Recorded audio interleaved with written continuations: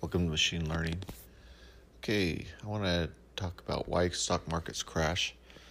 The Lorentz equation is the vertical time axis is time, which goes from 0 to 5 in this plot. For each time, the third dimension in the perspective shows the probability distribution of the wind velocity, v. The maximum of the initial bell-shaped distribution corresponds to the best initial guess of what is the present state of the system.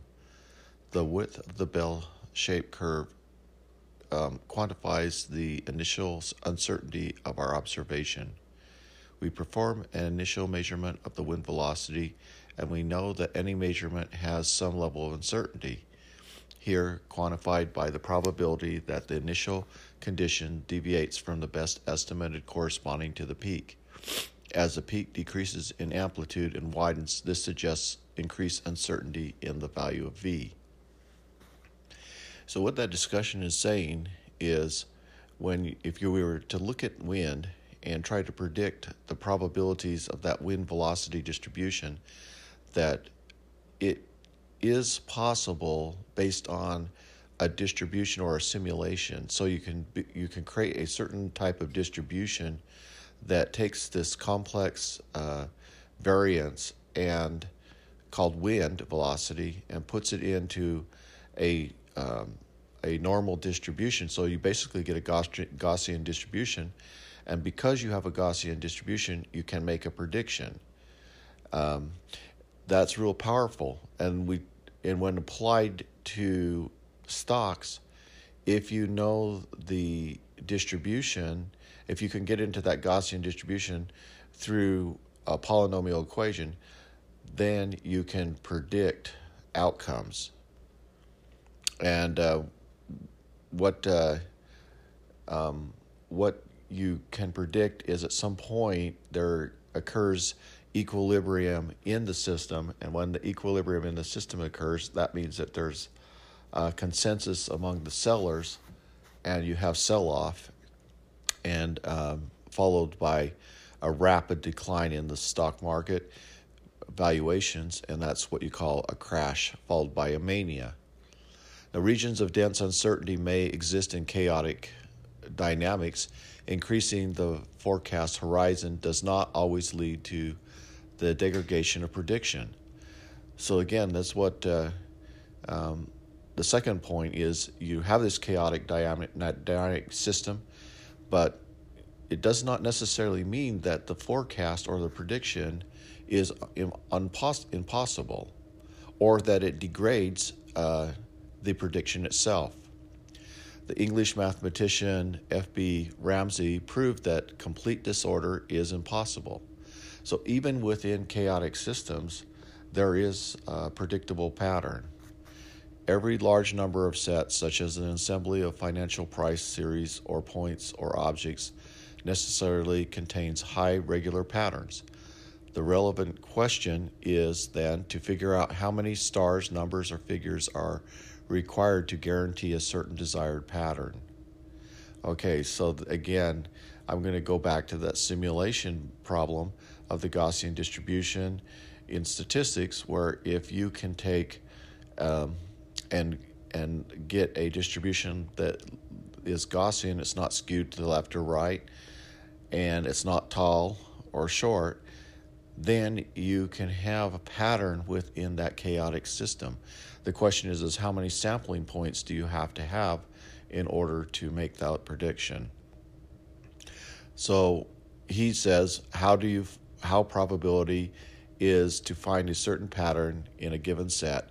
50 of 400-week intervals, 1910 to 1996 was chosen at random. The terms of the fit parameters with 3 crashes in 1929, 62, and 87. The probability that the log periodic component results from chance is about less than 1 in 20. When you talk about log periodic component, again, that is very similar to logistic regression. That means that given these crashes and given the data, that probabilities can be put into the system to predict when a crash could occur. I was looking at some of this deep learning that's been used now to analyze the possibility of another recession or probability of recession within a certain time band or a year time band, and it's pretty accurate. I mean, we go about 6 to 8 years, and the last big recession was probably 2016, so maybe 2024, we're going to see another large recession. That's my prediction, that based on these probabilities that the machines are already predicting when it thinks based on the energy in the system, whether you've had a violent bull market or spawned by silver and gold, or you're in a violent bear market, which may follow. And I'm going to cover that in another podcast of that pattern. Okay. The law of one price states that two assets should sell for the same price. Okay, this is very similar to market basket analysis. Probabilities, we look at one product and, do people buy the second product? And then we can put it into an a priori, and then we can calculate probabilities of it occurring. We get support, we get lift, we get confidence, we get conviction. And so this law of one price can be applied to any asset. If the price differs in two markets, a profitable opportunity arises to sell the asset where it is overpriced and buy where it's underpriced. That's called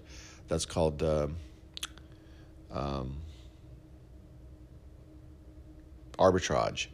Clearly, a noise-free stock market with all information available, occupied by fully rational traders of infinite analysis abilities, would have a small trade volume, if any. Well, yeah, it doesn't happen. The stock market's very noisy, lots of randomness in it. However, simulation does not necessarily imply randomness. And so what is happening here, why stock markets crash, is that they've created a statistical simulation based on a Gaussian distribution, and they're making a probability based on certain assumptions of crashes and crash profiles in their energy systems and equilibrium. They put that into an equation that closely matches the pattern of the stock market. And so even though there's lots of noise in daily transactions, the overall trend is not very noisy, and the system is very quiet. A significant number of traders exhibit rational behavior. Information is incomplete, and the stock traders have limited abilities with respect to analyzing the available information. The markets become rational if there are many heterogeneous agents working on a limited information. That's called equilibrium. What's happening is you're going to get consensus, and once there's consensus, you get a crash. Perfectly rational investors won out, not because it was perfect, but because it was useful. The machinery behind market rationality is that each investor, using the market to serve his or her own self-interest, unwittingly makes prices reflect the investor's information and analysis. Yeah, and so they use that information and analysis to draw their conclusions, and they do that in the group. Consensus occurs as they draw similar conclusions. The irrationalities should be studied concerning how they aggregate in the complex, long-lasting, repetitive, and subtle environment of the market. What makes a share in a company valuable? It's its earnings. Okay, so everything comes back to earnings. Earnings dictate the price. So you can never get away from earnings as to the reflection of the price. Even if it's a startup, it's always based on future expectations of earnings or current earnings reflecting in the price. And at some point, if that price-earning ratio gets too far away, there is a correction back to the mean, or a repentance process is occurring. It is earnings which provide dividends and potential appreciation, which gives rise to capital gains. Goldstone modes are the zero-energy infinite wave mode fluctuations that attempt to restore broken symmetry. Yeah, you can't get away from that. This is financial physics, and that symmetry will not be broken. So the value of that company is based on its earnings. So that you look at that, and you look at a company and look at the earnings, and now whether they keep the earnings in the company and grow it, or they pay it to the investors, is a strategic move by the company. But at the same time, if they're not getting more wealthy and growing, then the company's symmetry is broken. Value today is equal to its expected value tomorrow, discounted by the discount factor.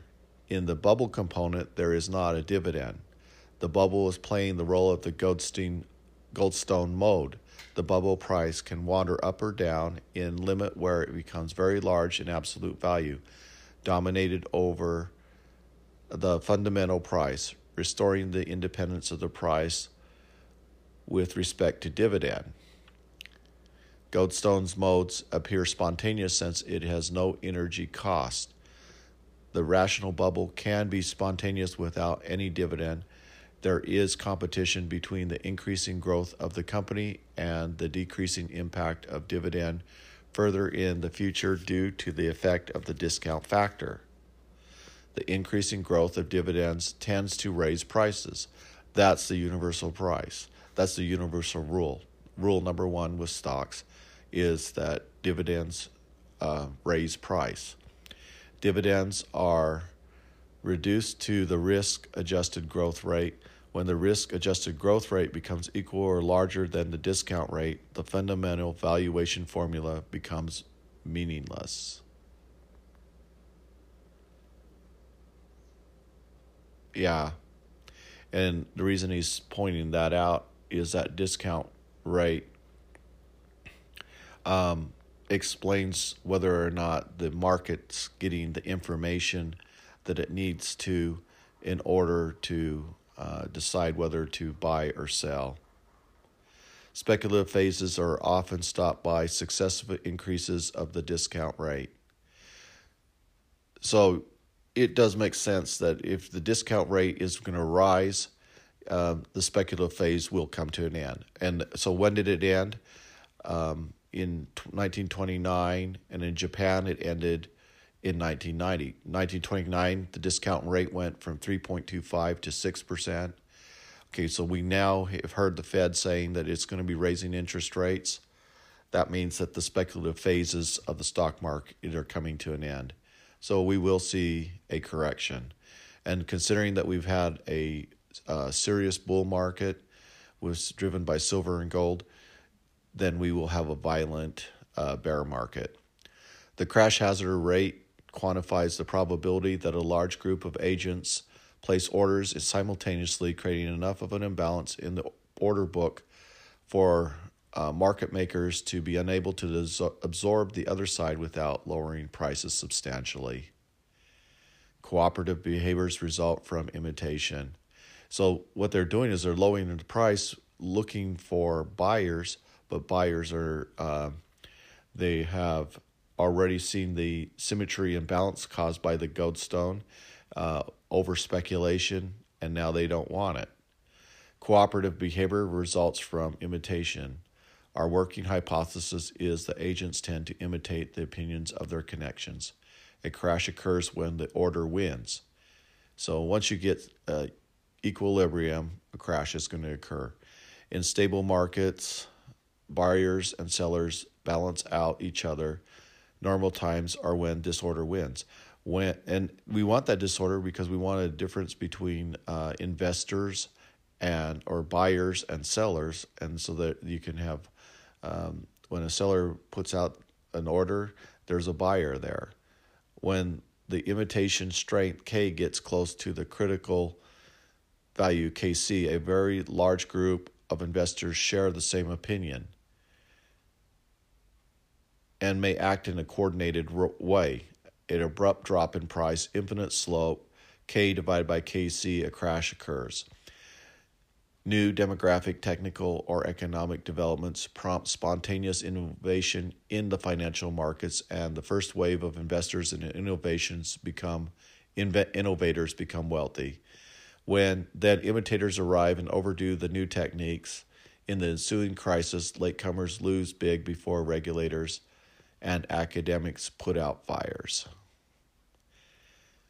So when you look at the coefficients, we had crashes in 87, 29, and 96. So we use the polynomial equation to do the curve fitting based on these crashes, and from those coefficients that fit the curve, then we can approximate the potential scenarios by appending parameters to the years for predictions of when those years are going to crash, and then that creates a profile, and we watch the profile of that curve, and if that profile of the curve closely matches to the actual stock market, then we can know with a certain degree of confidence that correlation is occurring. There's a power correlation that is occurring, and we can predict the next pending crash is going to occur. No one can know the future. However, you can know whether or not a correlation is occurring, and if that correlation, a polynomial equation correlation, is occurring, then you can predict when a crash will occur based on knowing the year in which that crash will occur and the energy required for it to create disequilibrium or equilibrium, and then watching that curve profile, you can get that crash prediction very accurate. For a few weeks after a crash, a single dissipative harmonic oscillator with characteristic decay of about 1 week equal to the period of oscillation. So there's some potential looks for buying opportunities. It's oscillating, but it's not enough energy to bring the system back up. The concept that emerges here is that the organization of traders in the financial markets leads intrinsically to systematic instability, which probably results in a very robust way from the fundamental nature of human beings. The global behavior of the market with its log periodic structures that emerge as a result of cooperative behavior of traders is reminiscent of the process of the emergence of intelligent behavior at the macroscopic scale that individuals at the microscopic scale cannot perceive. So again, that's what I've been saying, is that the macroscopic scale on the trend line, there's a pattern that is perceivable, but at the microscopic scale of trading, daily trading, you don't see it. It is estimated that 25 companies that make up 1/3 of the S&P 500 index of the market capitalization earn roughly half of their income from non-U.S. sources. So the crashes will be a global effect globally. In 87, to carry the bull run, the market needed to sustain corporate earnings. If not, the cycle of rising prices would wither. Concern over earnings may have been the straw that broke the camel's back. Bubble pathology. Bubble starts smoothly with some increased production and sales or demand for some commodity or otherwise relatively optimistic market. B, the attraction in the investment with good potential leads to increased investment with leverage coming from international investors. Price appreciation occurs. This in turn attracts less sophisticated investors. Leverage is further developed, which leads to demand for stock rising faster than the rate in which the real money is put into the market. At this stage, the behavior of the market becomes weak, coupled or practically uncoupled with real wealth. As price skyrockets, the number of speculative investors decrease, and the period of nervousness starts until a point where the instability is revealed and the market collapses. Yeah, and we just talked about how that in mathematics, under that Goldstone scenario, that the speculative phase decreases as the discount count rises. So basically, we can almost look at the Fed and say that they would cause the next crash because of the raising of the discount rate due to rising inflation, which they cause by increasing the money supply. Pollution, life expectancy, which the best overall index of pollution level has improved markedly as the world population has grown. Food, there is a compelling reason to believe that human nutrition would continue to improve in an infinite future. Land, the amount of agricultural land has increased substantially and is likely to continue to increase where needed. Natural resources will progressively become less costly, hence less scarce, and will continue a small portion of their expense in the future. The only reason why natural resources get expensive in a high demand economy is due to political interference or regulation. So if you reduce down government, your resources will become more abundant as demand increases. Energy, the long-term impact of more people is likely to speed the development of cheap energy. Okay, we've talked about hydrogen. You look at Nikola, they're building now the hydrogen semis. They've been starting that in production in March of this year. And Hyundai has already been building lots of hydrogen fuel cell semis in Europe, and they will start building that infrastructure, and you'll start seeing millions of fuel cell cars, just like we saw the introduction of battery-driven cars. Once people start realizing that fuel cell cars have better range and faster refilling, they'll abandon the electric car and move to the fuel cell car. And basically, the electric cars know that right now, and they'll just replace the lithium batteries with a carbon fiber hydrogen tank and adjust the production line. So it won't be a big deal even for the electric cars.